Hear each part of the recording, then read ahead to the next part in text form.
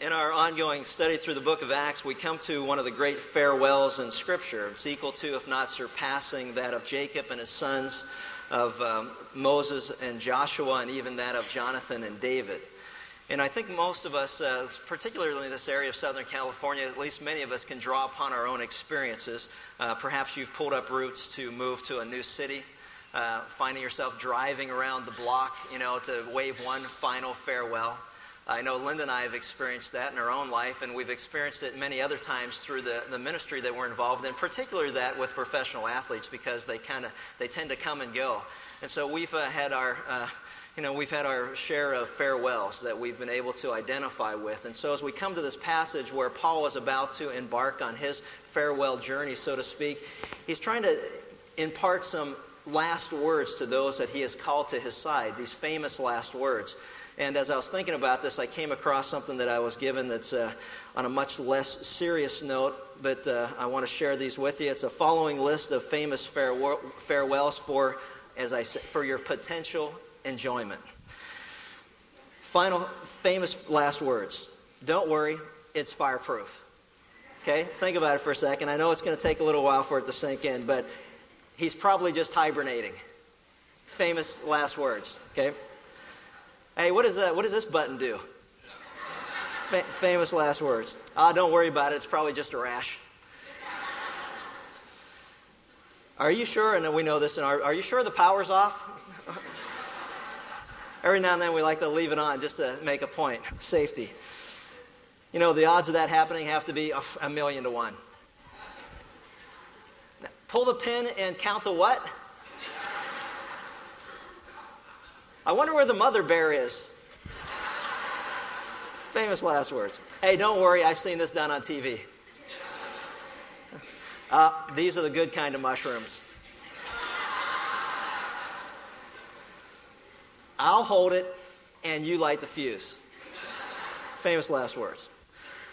Don't worry, it's strong enough for both of us. Famous last words. Hey, you know what? This doesn't taste right. I've experienced this one personally. Nice doggy. I went out to a customer once, and they had a canine police dog, and her last words were, "Don't worry, the dog won't bite you," as it took a chunk out of my backside. So I'm thinking, what does bite mean in English? It's like, I like these famous last words. What duck?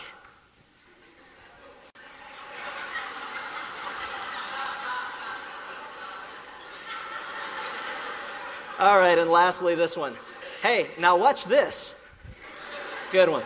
Famous last words. Think about it. There's actually a wealth of information there that many of you didn't quite understand. But as you think about it throughout the course of the day and into the week, Wednesday, Thursday, you'll find yourself laughing. And that's okay, because sometimes that's how long it takes for some of this stuff to set in. Anyway, the point is this. These famous last words have a wealth of information, but nothing to compare with what we'll be looking at in Acts chapter 20, starting with verse 17. A wealth of information that the Apostle Paul, as he is leaving for the last time, this group of people he calls to his side, he wants to impart to them some famous last words for them to continue to conduct themselves and to live their lives by these words that he's going to share.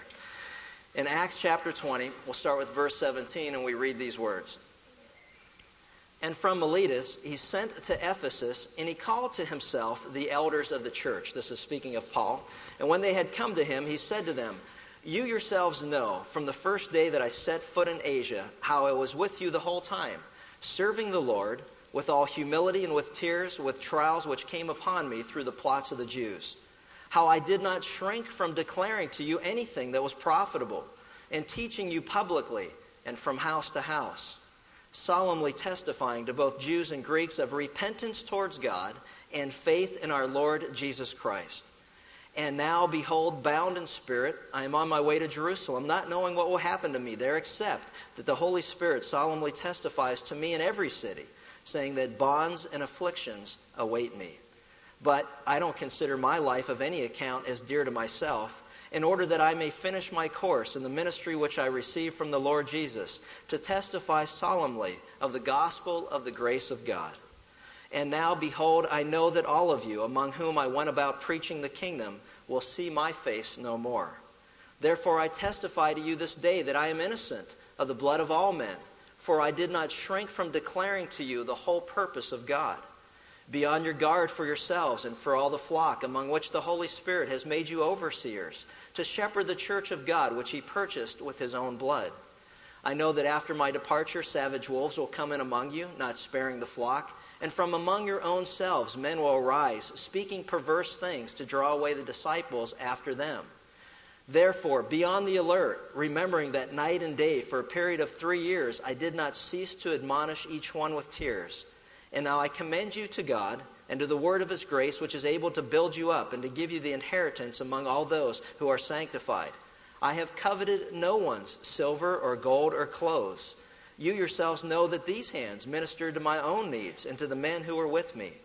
In everything I showed you that by working hard in this manner, you must help the weak and remember the words of the Lord Jesus, that he himself said, "It is more blessed to give than to receive." And when he had said these things, he knelt down and prayed with them all. And they began to weep aloud and embraced Paul and repeatedly kissed him, especially grieving over the word which he had spoken, that they should see his face no more. And they were accompanying him to the ship. In this particular passage, as we begin to look into it, we'll see that Paul, as he was going to Jerusalem, called the leaders of the church at Ephesus, men that he had gotten to know on a personal basis for 3 years, preaching the Word of God. And we'll see in detail some of the things that he shares with them. But he wanted to impart some words to them. And as I was thinking about this whole idea of these famous last words, or what would you say to a person if you knew that you were never going to see him again this side of eternity? What would you say that would have any profound impact on their life, something that they could take with them and hopefully never forget and to apply in the life that they have ahead without the two of you in the presence as far as one another is concerned. And as I read these words, I was reminded of the demand in our culture today for expertise.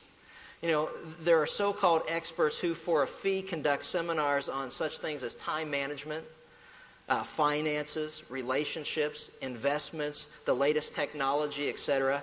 And I know that we as a business, my partner and I are inundated by self-proclaimed experts who are going to tell us how we can increase our market share and, close more deals, a higher percentage, and lower our overhead and raise our profit or raise our margins and establish another area of a business and, diversify into these areas.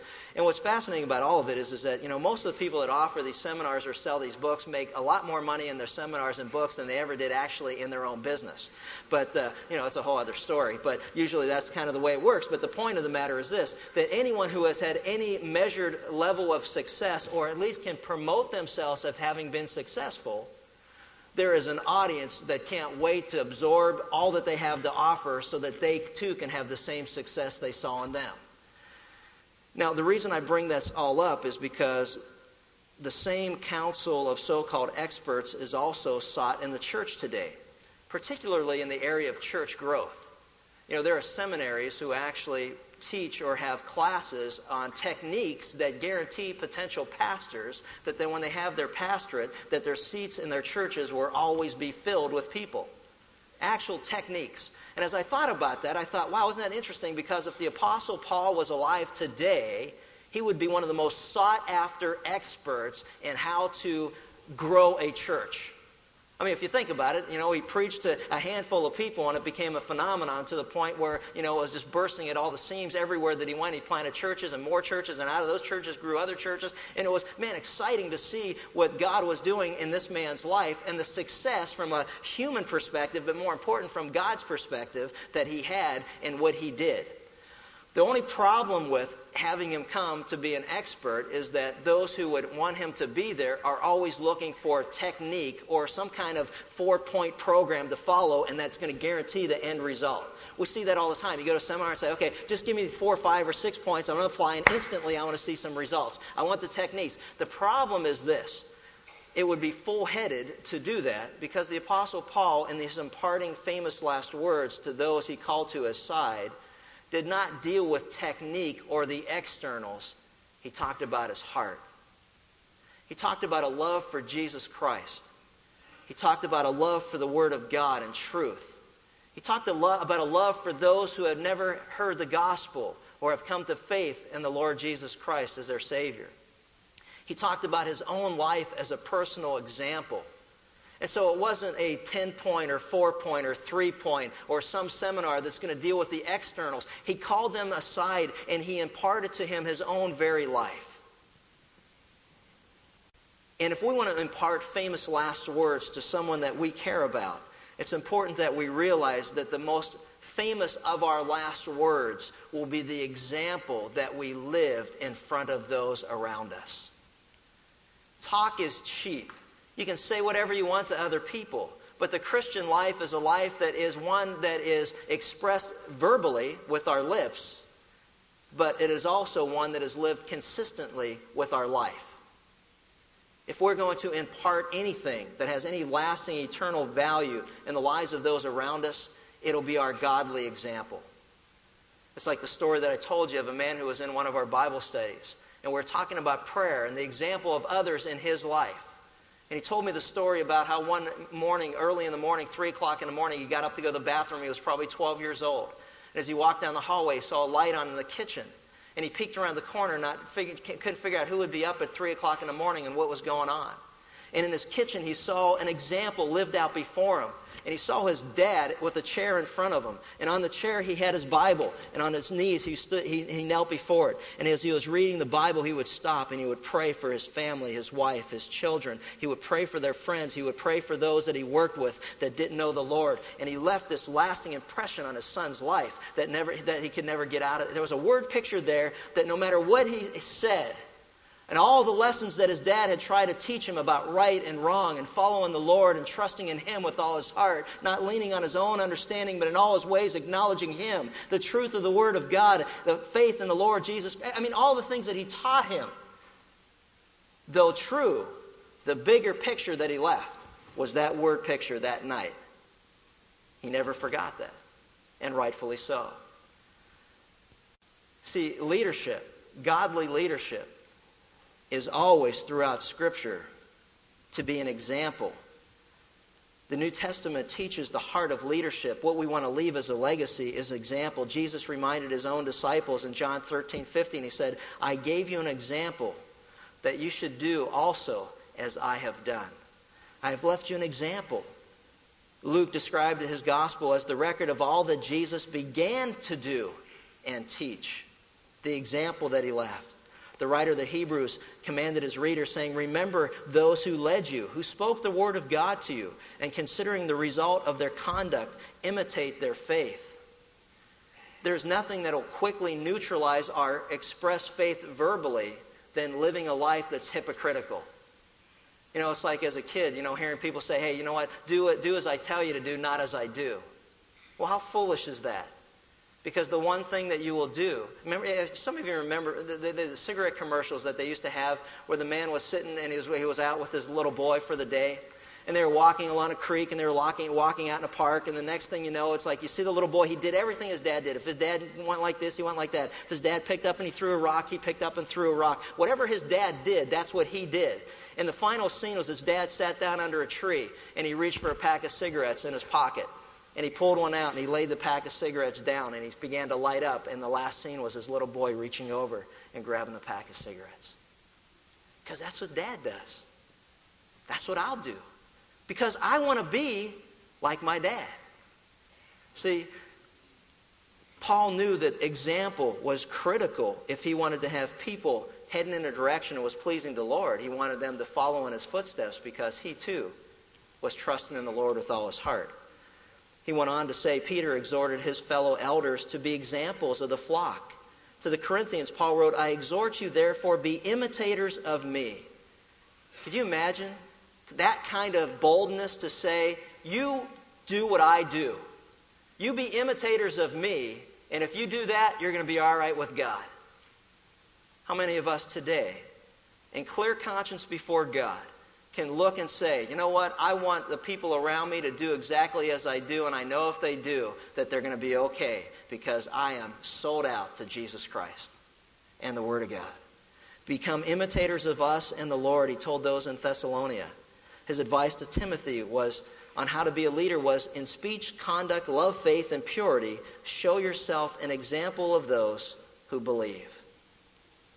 This passage in Acts 20 gives insight into Paul's ministry, but it's not external. It has to do with being an example to others around him. And from these famous last words, we're going to learn much about how we as believers today in the Lord Jesus Christ are to conduct ourselves so that at the end of the day, the legacy that we leave is this. You know what? I want to be just like him. I want to be just like her. Because they were like Jesus. Isn't that great? That's powerful stuff. So he's going to give them an overview. He's going to first review the past that he had with them. He's going to give them a testimony of the present. And then he's going to give them some warnings, some very practical warnings about the future. And we'll break it up and look at it from that standpoint. So the first thing that he does is, in verses 18 through 21, he reminds them of the past relationship that he has with them. Look at these words again in 18 through 21. He says, and when they had come to him, he said to them, you yourselves know from the first day that I set foot in Asia, how I was with you the whole time, serving the Lord with all humility, with tears, with trials, which came upon me through the plots of the Jews, and how I did not shrink from declaring to you anything that was profitable, and teaching you publicly and from house to house, solemnly testifying to both Jews and Greeks of repentance towards God and faith in the Lord Jesus Christ. Paul was certainly not a man who dwelled on the past. In fact, if you know anything about the book of Philippians, he wrote to them and said, hey, you know what? I count my past as rubbish for the surpassing value of knowing Christ Jesus my Lord. He said, forgetting what lies behind, I press on to the upward call of God in Christ Jesus. I don't dwell on the past. I live in the present. I look forward to what God will do in the future. But at the same time, I want to, in my farewell words to you, remind you of the past, so that what I'm telling you about the present and the future, you recognize I got some credibility with you. So I'm going to talk to you about the past. He says, you yourselves know from the first day that I set foot in Asia how I was with you the whole time. You know, the people that he was talking to had observed his ministry during those 3 years in that city, and they had firsthand knowledge. It's the same thing he said to those in Thessalonica, 1 Thessalonians 2. He says, you yourselves know, brethren, that our coming to you wasn't in vain, never coming with flattering speech, as you know, with a pretext for greed, God is witness. You are witnesses, and so is God, how devoutly, uprightly, and blamelessly we behaved towards you, just as you knew how we exhorted you and encouraged you, implored you, just as a father would his own children. And what he was saying to them was, he reminded them they had firsthand knowledge of his ministry. And it was important for him to reiterate that, because what had happened was the enemies that would come in, or the opposition that would come in, would want to somehow or another destroy Paul's credibility. And so anytime someone came in, they began to speak badly of him. They began to tear him apart, tear him down, accuse him of things that weren't true. Hey, he was in it for the money. He's no different than any other shuckster guy that comes into town. He was in it for the money. He was in it for the fame. He was in it for the popularity. He was in it for his own position in life. What he was teaching you wasn't true. And they would begin to tear down his credibility. And what he was warning them was saying, listen, you know what, don't you allow anyone to say anything about me that isn't true without you first remembering and examining the evidence that's there. It's a very important principle for every one of us, and that's this. Never jump to a conclusion about another person based on what you hear someone say without examining all the evidence and the facts. It is foolish for a man to give an answer to a matter without hearing all the evidence. Foolishness. And I see people today who are just like, tossed to and from. They hear one thing from one person, they believe everything they said. They hear another thing from another person, they believe everything they said. A friend of mine and I are going through a discipleship time through the book of Proverbs, and it reminds me of a foolish person or a gullible person. They believe anything and everything that they hear, no matter who says it, regardless of the credibility or lack of credibility. They believe everything. It's like gullible. A friend of ours was kind of a little bit gullible, but and our daughter wanted to point it out to him in some ways, and so she was doing her homework one night, and we were all sitting around watching a football game or whatever, and she said, hey, so-and-so. She didn't use, she used the name, I won't, but said, hey, I can't believe this. They've taken the word gullible out of the dictionary. And, and half paying attention, not paying attention, looked over and said, really, why? Think about it. Wednesday, that's going to be hilarious. It's like, why?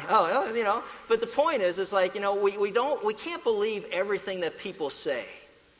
We got to look at the facts, examine the evidence. And from a ministry standpoint, I can just tell you from a personal account, Linda and I have had our fair share, or not fair share, but at least our share, when sometimes we think it's more than our fair share, but the reality of it, let's put it this way, we have had our experiences in the matter of people jumping to conclusions without examining the evidence. Look at the evidence. Look at the facts. Look at the fruit of a person's ministry before you come to a conclusion based on what someone says. That's just good counsel. Now, we have got to the point in our life where 1 Peter chapter 2 gives great insight as to how to deal with that, and we're told that our Lord Jesus Christ entrusted himself to God. When he was reviled, he did not revile in return. When he was insulted, he did not cast insults in return. But he trusted himself to God the Father, who judges righteously.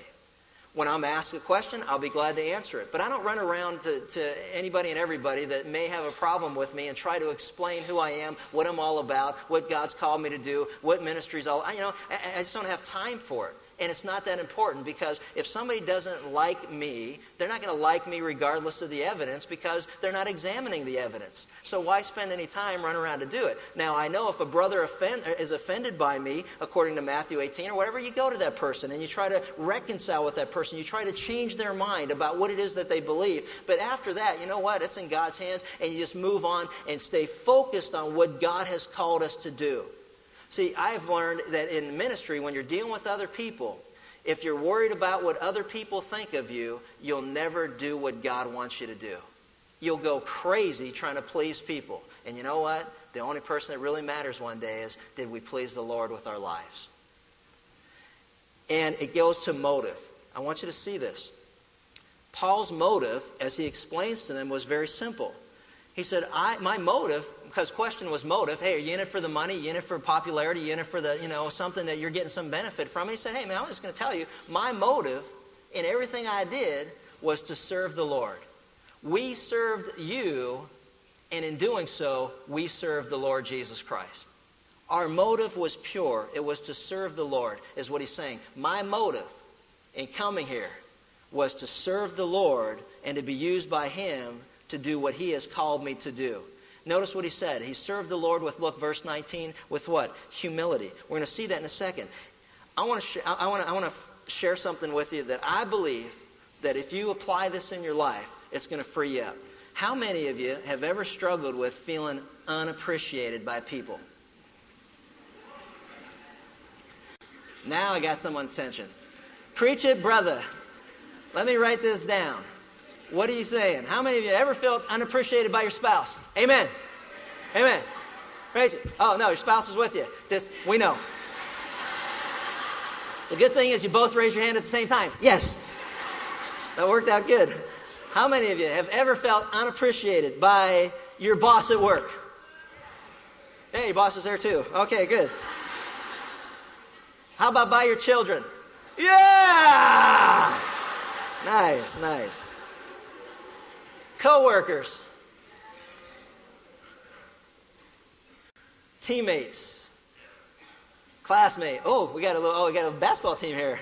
Yeah, teammates. There you go. Interesting. In fact, you're the guys that had me digging deep into the Word of God, and I'll tell you why. I deal with people all the time who are trying to figure out a way to be motivated. Professional athletes, how you be motivated. When you're 45 games out of first place and it's August and you're the Angels, you know what I'm saying? How do you get motivated to finish out the year? You know what I'm saying? I know some of the guys that I know right now on the Ducks are struggling with, how do you stay motivated? How do you stay motivated when, you don't have a chance? Because everyone that plays professional sports, their goal is to get to the playoffs. Anybody who plays any sport, the goal is to win, to get to the playoffs, to somehow or another achieve that, to grab that trophy, whatever it is, whatever sport that it is. That's the goal. And the struggle that we have is, well, what motivates you when that goal is now not only elusive, it is history? What motivates you? And here's what I share. Because this is what motivates me when I don't feel appreciated by people. In Colossians 3, 22 through 24, we read these words. Slaves in all things. Speaking of employees in this case, employee-employer relationship for a cultural understanding. Slaves in all things, obey those who are your masters on earth, not with external service, as those who merely please men, but with sincerity of heart, fearing the Lord. Whatever you do your work heartily as for the Lord rather for men, because knowing that from the Lord you will receive the reward of the inheritance, it is the Lord Jesus Christ whom you serve. If you want to make a powerful statement in your family, in your place of business, on your team, in your community, at your office, a powerful testimony is that whatever you do heartily as unto the Lord, for it is the Lord Jesus Christ whom you serve. And I'll tell you what, that'll free you up. It'll change your attitude. It'll change your anger.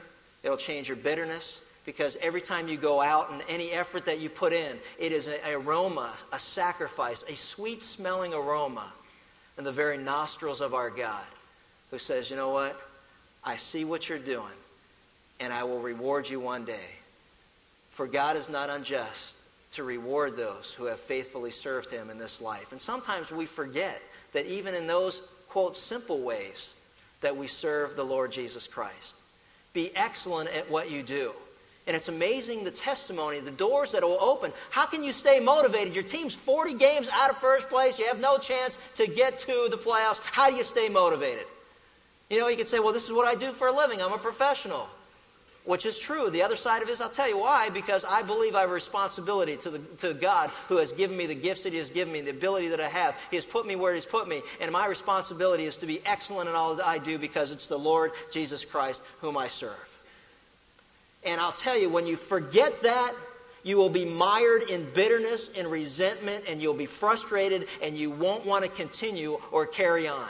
But man, when you keep that in focus, you will never, ever lose sight again of why you do what you do. Because man doesn't appreciate anything. Let me tell you something. We're in Pennsylvania in August, and the Pittsburgh Steelers were playing in exhibition games, and every newspaper reporter and every person in the city of Pittsburgh wanted Cordell Stewart hung, dragged out of town, and dropped into Three Rivers. Now, he's the greatest athlete that ever lived. His team's in the playoffs today. He's the greatest athlete. The same people want to kill him 4 months ago, think he's the greatest athlete. And let me tell you something. And the same people think he's the greatest athlete today. Next time he messes up, and if they don't win today, they'll want to kill him, drag him first, then kill him, then drop him in the river. I mean, that is the way people are. So let's all understand that if we're here to please people, you're going to be very frustrated throughout the course of your life. But if you're here to do what God has called you to do, and you dedicate your service to Him, you know what? You'll be able to do it with a joyful heart. That was Paul's motive. I came because I came to serve the Lord, not because I wanted anything in return from you. One day, I'm looking forward to my Savior saying, well done, good and faithful servant. Enter into the joy of your master. That's what I'm looking for. The manner in which he did it was with all humility. Notice what he said. I was humble, back in Acts chapter 20. With humility and with tears and with trials. He said he was humble. You know, God is opposed to the proud, but He gives grace to the humble. That is still true. Humble yourselves, therefore, under the mighty hand of God, that He may exalt you at the proper time. Humble yourselves. What does God require of man? That we do justly, we love mercy, and what? We walk humbly with our God. He is God, we are not. He deferred all glory to Jesus Christ, the Lord Jesus Christ, and rightfully so. He was there to serve them in humility. It wasn't about Him. It was about the Lord Jesus Christ. He did so with tears because He cared about people. He cared about those who were lost and who were on their way to hell, condemned by God because of sin in their life. He mourned. He wept over them. He wept over believers who knew the Lord Jesus Christ and yet were not trusting in Him fully in the day-to-day conduct of their lives. Those who were ensnared in sin and entrapped by it. He wept for them.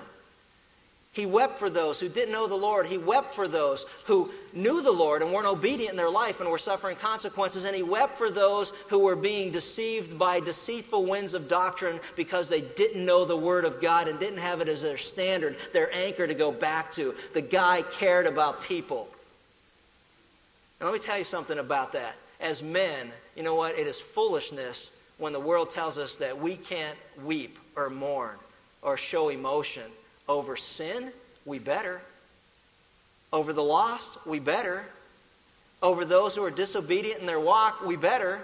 Over those who are being led astray by deceitful doctrine, we better. Because I'll tell you what, it's a quality of a godly man who can weep as Jesus wept over sin as he stood before Jerusalem and said, oh, if you had only known, if you had only trusted in me, the kingdom could have been ushered in today, but you rejected me as your Savior, and he wept for them. He wept at Lazarus' tomb over the hurt that sin has caused all of humanity and the consequences of it. For the soul that sins shall surely die. But he wept and he showed his emotions. And I deal with guys all the time who hide and hurt and they don't want to show their emotions. And you know what? And God would just free them up if they would just trust in the Lord. But that was that. And more importantly, as we look at this, he also shared the message. Notice what he says. The message was widely known to everybody. Notice what he said when he said, hey, I didn't shrink from declaring to you anything that was profitable. What's profitable? All Scripture is inspired by God. And what? Profitable.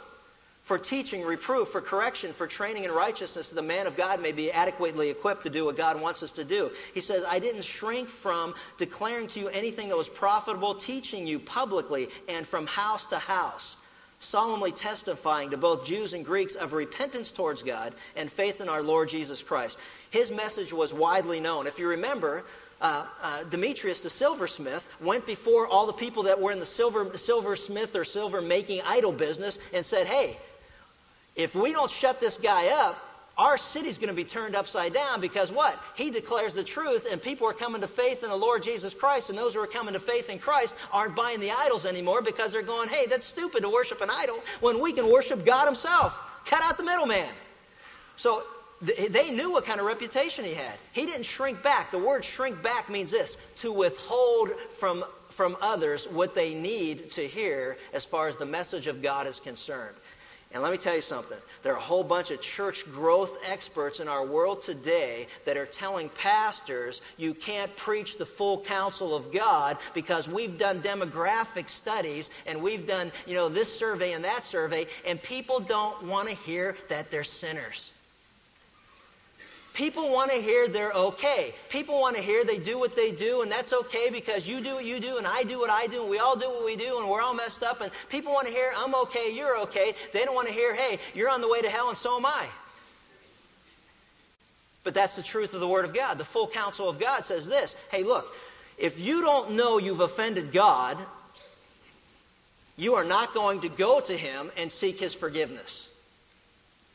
If you don't know the standard of God, the laws of God, thou shalt not steal, thou shalt not covet, thou shalt not murder, thou shalt, honor your mother and father, thou shalt not lie. If you don't know what God says is His standard of perfection and that you violated it, you think you're okay and you ain't okay. You think you're all right, but you are on the road to destruction. For many are on that road and are traveling it every day. And the reason that God has given us His laws is so that you can see, and I can see, that we fall short. And all have sinned and fall short of the glory of God. There are none righteous, no, not one. Every one of us have turned our back on God, and as a result, we are on the way to hell.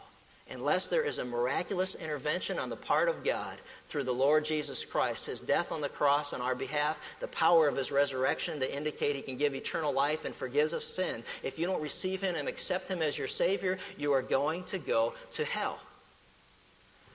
No one wants to hear that.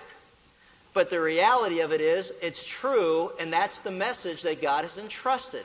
And so what Paul said to them was, I didn't soft sell any of this stuff. I didn't back down on what God has told me to share.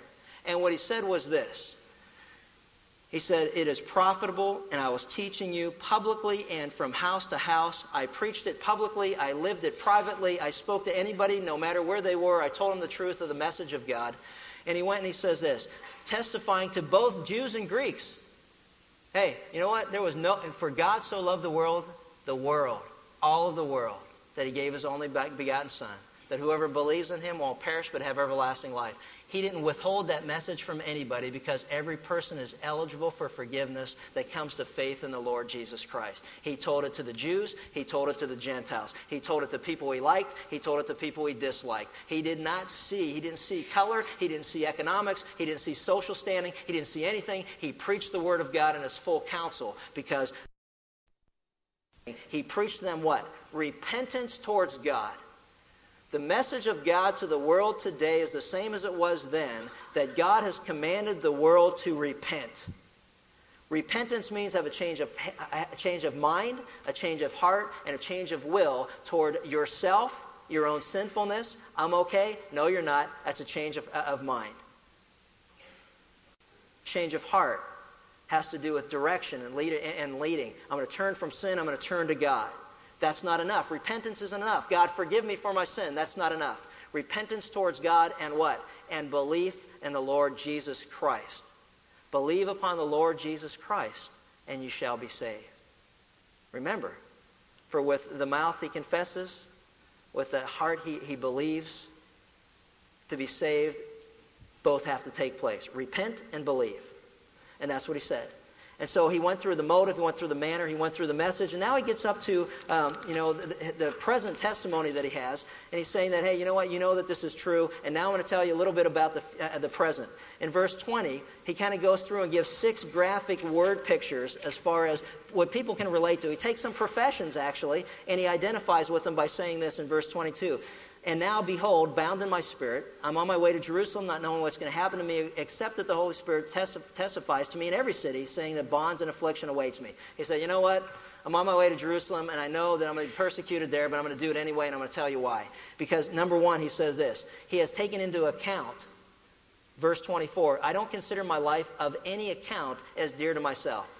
He was saying that, hey, if you're an accountant, you know, because you look at the balance sheet every day. Liabilities, assets, you weigh them, you just make decisions based on them. It's like, okay, what direction are we going to go in the future? He says, you know what? I took everything into account, and I came to this conclusion, that I have no choice but to follow the Lord Jesus Christ in my life.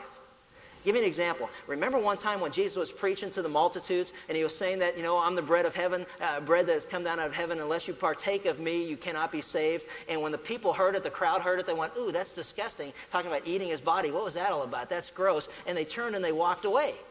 And they didn't follow him anymore. And Jesus looked at his disciples and said, oh, you're going to go too? And they thought about it. They took into an account and they said, well, you know what? No. Because you have the words of eternal life. There's nowhere else to go. There's no one else to follow. There's no one else to listen to. I've taken this into an account. I've thought it through carefully. I've considered all of it.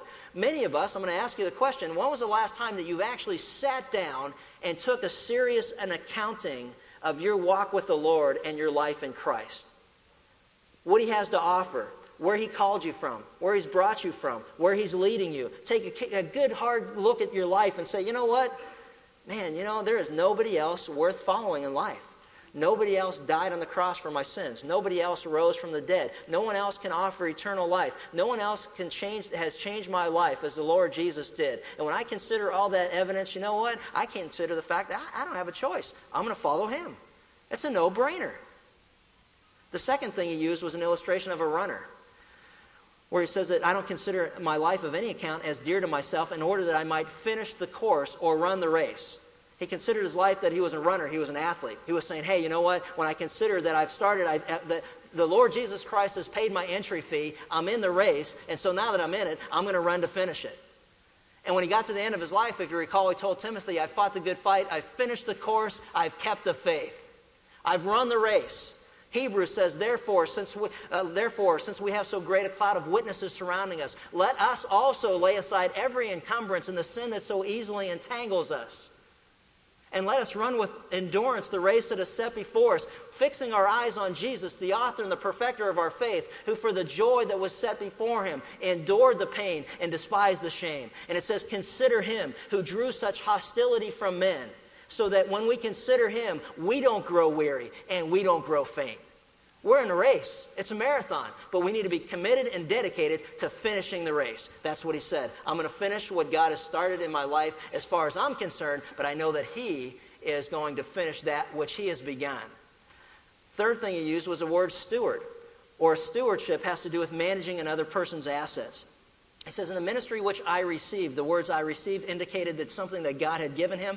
I received this ministry from the Lord Jesus Christ. I am a steward. Do you realize that everything that you have is a gift from God? That's why you serve him wholeheartedly as unto the Lord. Your ability to do what you do, to make a living, to play any kind of sport, any of those things, our abilities that we have to think, to reason, to work, to be active, everything that we have, we owe to him. And we're a steward of his resources. And he said, I don't have a choice because this is what he wants me to do. The fourth thing he says that he's a witness or a testimony. I'm here as a testimony, or as a witness. You know, if you've come to faith in Christ, I want you to understand something that will also change every day of your life, and that's this. That you are called upon the witness stand by the Lord Jesus Christ to testify what he has done in your life, to all that he brings into your path. You are a testimony or a witness of the glory of God.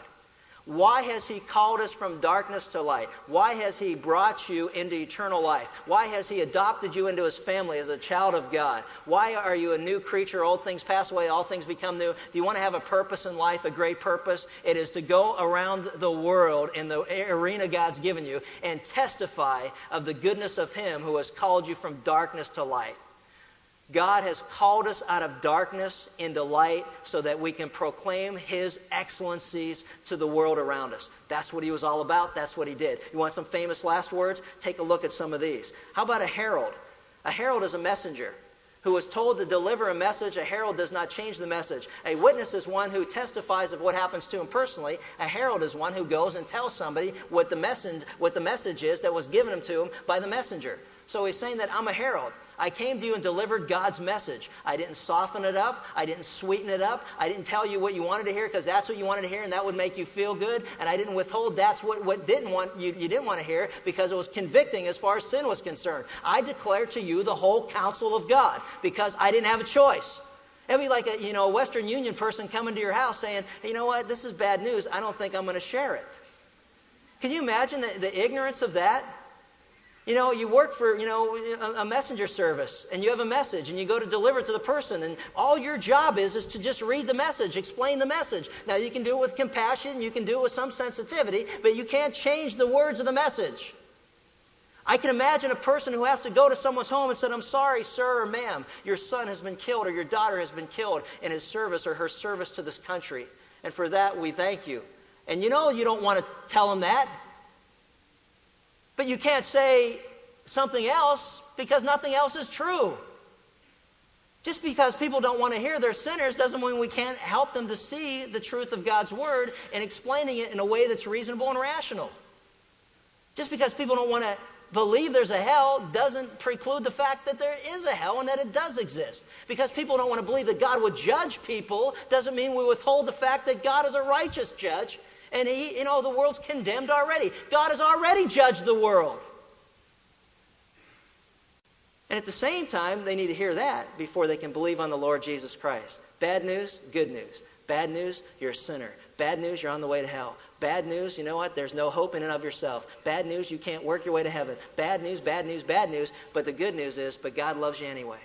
And he sent his only begotten Son into the world to die upon the cross for your sins. And whoever believes in him, his death on their behalf and the power of his resurrection, you become a child of God to those who believe in his name. All the bad news now is nothing but good news. It's the gospel of Jesus Christ. It's the greatest news that anyone can hear. And he was a herald. He was a messenger of God. And that's the message that he had to deliver. The same message that you and I, who know Jesus Christ, have trusted him as our Savior, are to deliver to those around us. And the last one is he was a watchman. He was always alert. He was always ready. He was telling a man, you know what, be ready because if you're not on the alert, then anything can happen. And I like that. He was telling the leaders of the church, he was saying, watch out. He was saying, be on guard. He was saying, hey, you know what, I need to, I'm up at night, man. It's like if any of you saw Survivor, they had those guys and gals up in the middle of the night watching to make sure the lions didn't eat them. That, I'm thinking that, you hear a lion going, you're not going to fall asleep. You know what I'm saying? Or it's like that joke, some of you probably heard it about the two guys that are out hiking. And as they were hiking, they came across the bear. And this bear was just right on top of them. And the one guy sat down real quick, grabbed his backpack. He started putting on running shoes. He was putting on the shoes. And his other buddy goes, hey, man, we'll never outrun that bear. He said, I'm not worried about the bear. All I got to do is outrun you. Same thing, but different. Okay, last thing is this. So he did the past, did the present, and now he goes to the future. And the future, if you want to leave some wise words for anyone that you love and you care about, I'll tell you what, this is as wise as it gets. Be on guard. Be on your guard. Notice what he says. Be on guard for yourselves and for the flock among which the Holy Spirit has made you overseers, to shepherd the church of God, which he purchased with his own blood. Be on guard. And I love this. This verse is another powerful statement of the deity of Jesus Christ. Follow this very carefully. Be on your guard for yourselves and all the flock among which the Holy Spirit has made you overseers, to shepherd the church of God, which he purchased with his blood. The church of God, which he purchased with his blood. Who shed his blood for the church? The Lord Jesus Christ. And yet at the same time, the Bible clearly says that it's God's church. God's church is the Lord Jesus Christ's church. And the reason is simple, because he and the Father are one. Jesus Christ is God. There's no denying it throughout Scripture, no matter what people do when they come and knock on your door and say that Jesus isn't God. Jesus Christ is clearly God throughout the Word of God, and there's no ifs, ands, or buts about it. He warns them to be on guard. You know, one thing, before we get to these last couple of items, I want to go back to verse 26 for a second. Notice what he says. He said, therefore I testify to you this day that I am innocent of the blood of all men. For I did not shrink from declaring you the whole purpose of God. We all need to understand that we are not responsible for how people respond to the gospel of the Lord Jesus Christ. We are merely responsible to share it with them. If they receive him as Savior, we praise God. If they reject him as Savior, we keep praying for him and keep sharing with them and keep trying to reach him for Christ's sake and their sake, because they are lost and condemned. But he said this, and I want to ask you a question, and you ask yourself this. Can you, in good conscience before God, say that I can tell you clearly that I am innocent of the blood of men? For every person that you brought into my life, I shared the gospel with them. My family, my friends, my teammates, my neighbors, my co-workers. Don't live a life of regret. One of the guys that played for the Angels, I mentioned, I think before, that he said the biggest regret that he ever had in professional sports was not sharing the gospel of Jesus Christ with the guy that he dressed next to for a year. Because after they were done playing together, and because of a result of something that took place in baseball, that guy went out and blew his brains out. He never got over his failure as an athlete, and he blew his brains out. And the guy that sat next to him for a year never once told him, hey man, you know what? This is just baseball. There's a bigger issue here. God loves you whether you throw strikeouts. God loves you whether you knock down threes. God loves you whether you throw, touchdown passes. God loves you whether you make a ton of money in business, whether you're successful there. God loves you whether you have degrees or no degrees. Let me tell you something. God so loved the world that he sent his only begotten Son to die for you. He loves you just as you are, in rebellion against him and running from him, but he loves you anyway. And he said the biggest regret of his life was that he never took 2 minutes to share with him the love of God that's found in the Lord Jesus Christ. The Apostle Paul said, hey, I have no regrets, because every person, God, you brought into my life, I shared your message with them. I did not shrink back. I did not hesitate. I did not cower. I did not, chicken out. I told him what you wanted me to tell him, because I told him the full counsel of God. He says, be on your guard, and we'll close with this. And he said basically 5 things. Number 1, he says, be on your guard against callousness and carelessness. And carelessness in verse 31 has to do with, he says, therefore be on the alert, remembering that night and day for a period of 3 years I did not cease to admonish each one of you. Man, he's like, hey, you know what? Don't be careless in your walk with the Lord. I talk to more people that fall into sin because they get careless in their personal walk with the Lord. They don't have accountability with other believers. They're not in the Word of God. They don't have an active Bible prayer life. They're not concerned about them ever. That'll never happen to me. I can put that down, famous last words. That'll never happen to me. Oh, really? Carelessness. Take heed where you stand. lest you too shall fall. He's saying, remember that. The second thing was he warned them about the sin of shallowness. In verse 32, he says, I commend you to God and the word of his grace, which is able to build you up and give you the inheritance among all those who are sanctified. I commend you to God. What's your personal relationship with God really like? How much time do you spend with him? How much time do you spend in his word? How much time do you spend in prayer? How much time do you spend in fellowship with other believers and accountability with others, stimulating others to love and good deeds, not forsaking your own assembling together? What's your personal walk with the Lord like? Because really, your personal walk with the Lord is all that really matters when it comes to, not only your relationship, but whether you'll fail or you'll fall into sin. We need to recognize and understand it's what we are behind closed doors with nobody else around and nobody else looking is who we truly are. Not what anybody else sees. What do you like when nobody else is looking but God, who sees all things? He said, I want to impart some famous last words. Don't be careless. Don't be shallow in your walk with the Lord. Develop your relationship with him. He says also, don't become greedy or coveting. He says, I didn't covet anybody's silver. I didn't covet their gold. I didn't covet, their clothes. He said, hey, see these hands? I worked with my own hands. So that those who come and say, I'm in it for the money, we immediately discredit anything that they have to say. I took nothing from you. I wanted nothing from you other than to serve the Lord. You see my hands? You remember I was out there working day and night to provide for myself and those who were with me. So nobody can say that I had ulterior motives. There was no appearance of evil in my life. Saying that as we serve others, we have to make sure that we are clean before God and before man, that no one can accuse us of any ulterior motives. And you know what's beautiful about it? Then they're forced to listen to the message we're sent to deliver. If they can discredit the messenger, then they somehow or another can blow off the message. But if you can't discredit the messenger, you're stuck with dealing with the message. And that's a wonderful place to be. Also, he says, hey, avoid the sin of laziness. The sin of laziness. In verse 34, you yourselves know these hands ministered my own needs and to the men who were with me, to be diligent, working day and night. And the last thing he said is, avoid the sin of selfishness. Avoid the sin of selfishness. Be a giver. Notice what he says, and this is important. He says, in everything I showed you about working hard in this manner, you must help the weak. Remember the words of the Lord Jesus, that he himself said, it is more blessed to give than receive. I want to make this point very clear, because this is exciting. Paul recognized that Jesus had said that. We find it here in the book of Acts, but you will find it nowhere in the Gospels. And the reason that's so important is this, is that it shows you how carefully God has given to us the written word of God. That what he wants us to know in writing, he clearly has given that to us.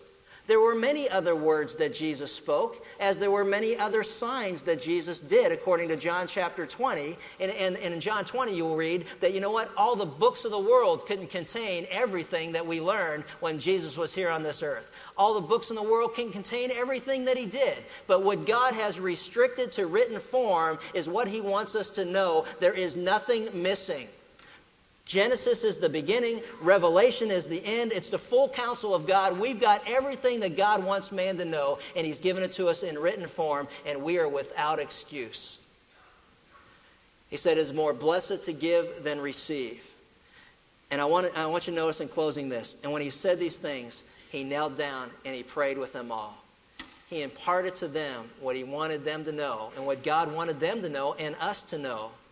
And it says, and they began to weep aloud and embrace Paul and repeatedly kissed him, grieving especially over the word which he had spoken, that they should see his face no more.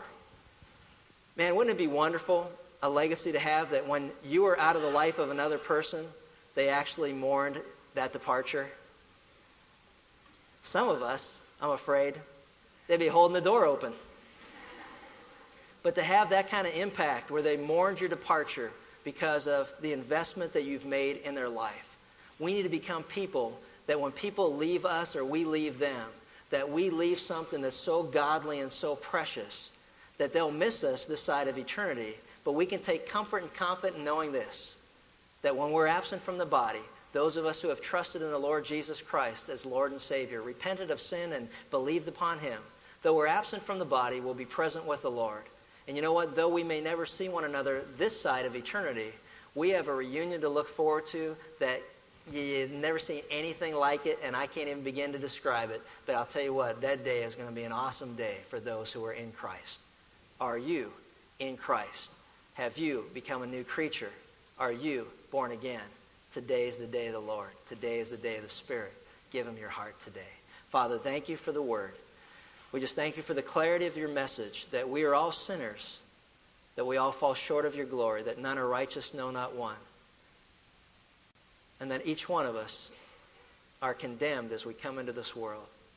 But we praise you and thank you that that's not the end of it, that you tell us that the wages of sin is death, but the free gift of God is eternal life through Jesus Christ our Lord. And Lord, what compelling love that is, that you would send your Son to die on the cross for us who are in rebellion against you. That you say if we believe in Him, that we repent of our sin and throw ourselves upon your mercy, turn from sin and turn to you, and believe upon the Lord Jesus Christ, His death on the cross in our place, His resurrection from the dead, indicating that He is alive, that He can forgive sin and also give the eternal life that He promises. You tell us if we receive Him as our Savior, that we become children of God to those who believe in His name. And Lord, I just thank you for that. May we never forget that. And may we walk in a manner that's worthy of our calling after we've come to faith in you, in such a way that the greatest legacy that we leave those around us is that we lived out our faith, that we were not hypocritical, we didn't talk out of both sides of our mouth, that what you saw and what you heard is what you got. And we praise you in Christ's name. Amen.